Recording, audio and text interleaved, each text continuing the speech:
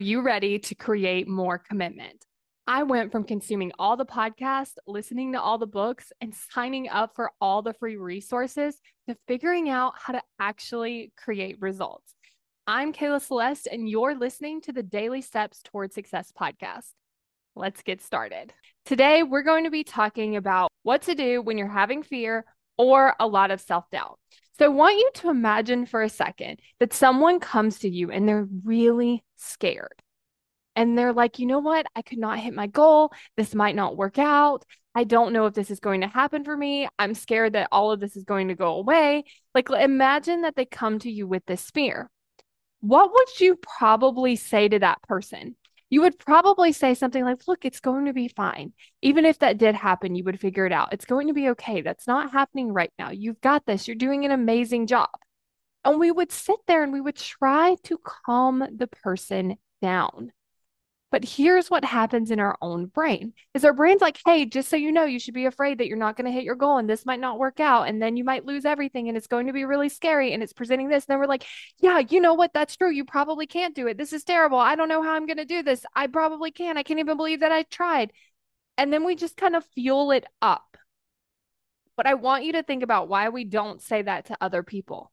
We don't say that to other people because it's not useful for them. It doesn't help them. And it's the same thing with us. When we're feeling afraid, we often just like create more of that fear. We just like fuel it up. It's like if it's a fire, we just like, instead of putting the fire out, we're really just creating these flames to make it so much bigger. And then we're like, I wonder why I'm so afraid. It's because both sides of the conversation are fear, and then here's more fear. Whereas when we're talking to someone else, it's like, here's the conversation of fear. And then we're calming it down. We're not building it back up. We are calming it down. And so what that looks like is it's like there's the fire, and then we just throw water on it, and then we're like, okay, we're good. Like the fire's out. So I want you to practice that with yourself. When you're starting to feel fear, how can you talk to yourself in a way where you're helping to de-escalate the situation instead of escalate it? And it's the same with the self-doubt. Like imagine someone's coming here like, I don't know if I can do this. I don't know if I'm going to hit my goal. I don't know if this is possible for me. What will people think?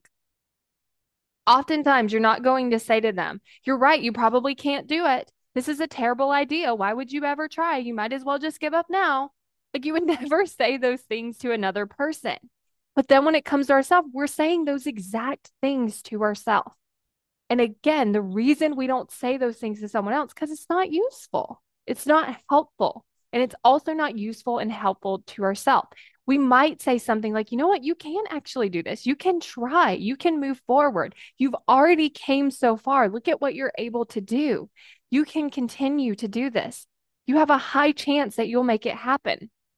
And so it's really just treating ourselves that way. It's talking to ourselves. When we come to ourselves with self-doubt, talking to ourselves in a way that builds up our confidence instead of continues to tear it down.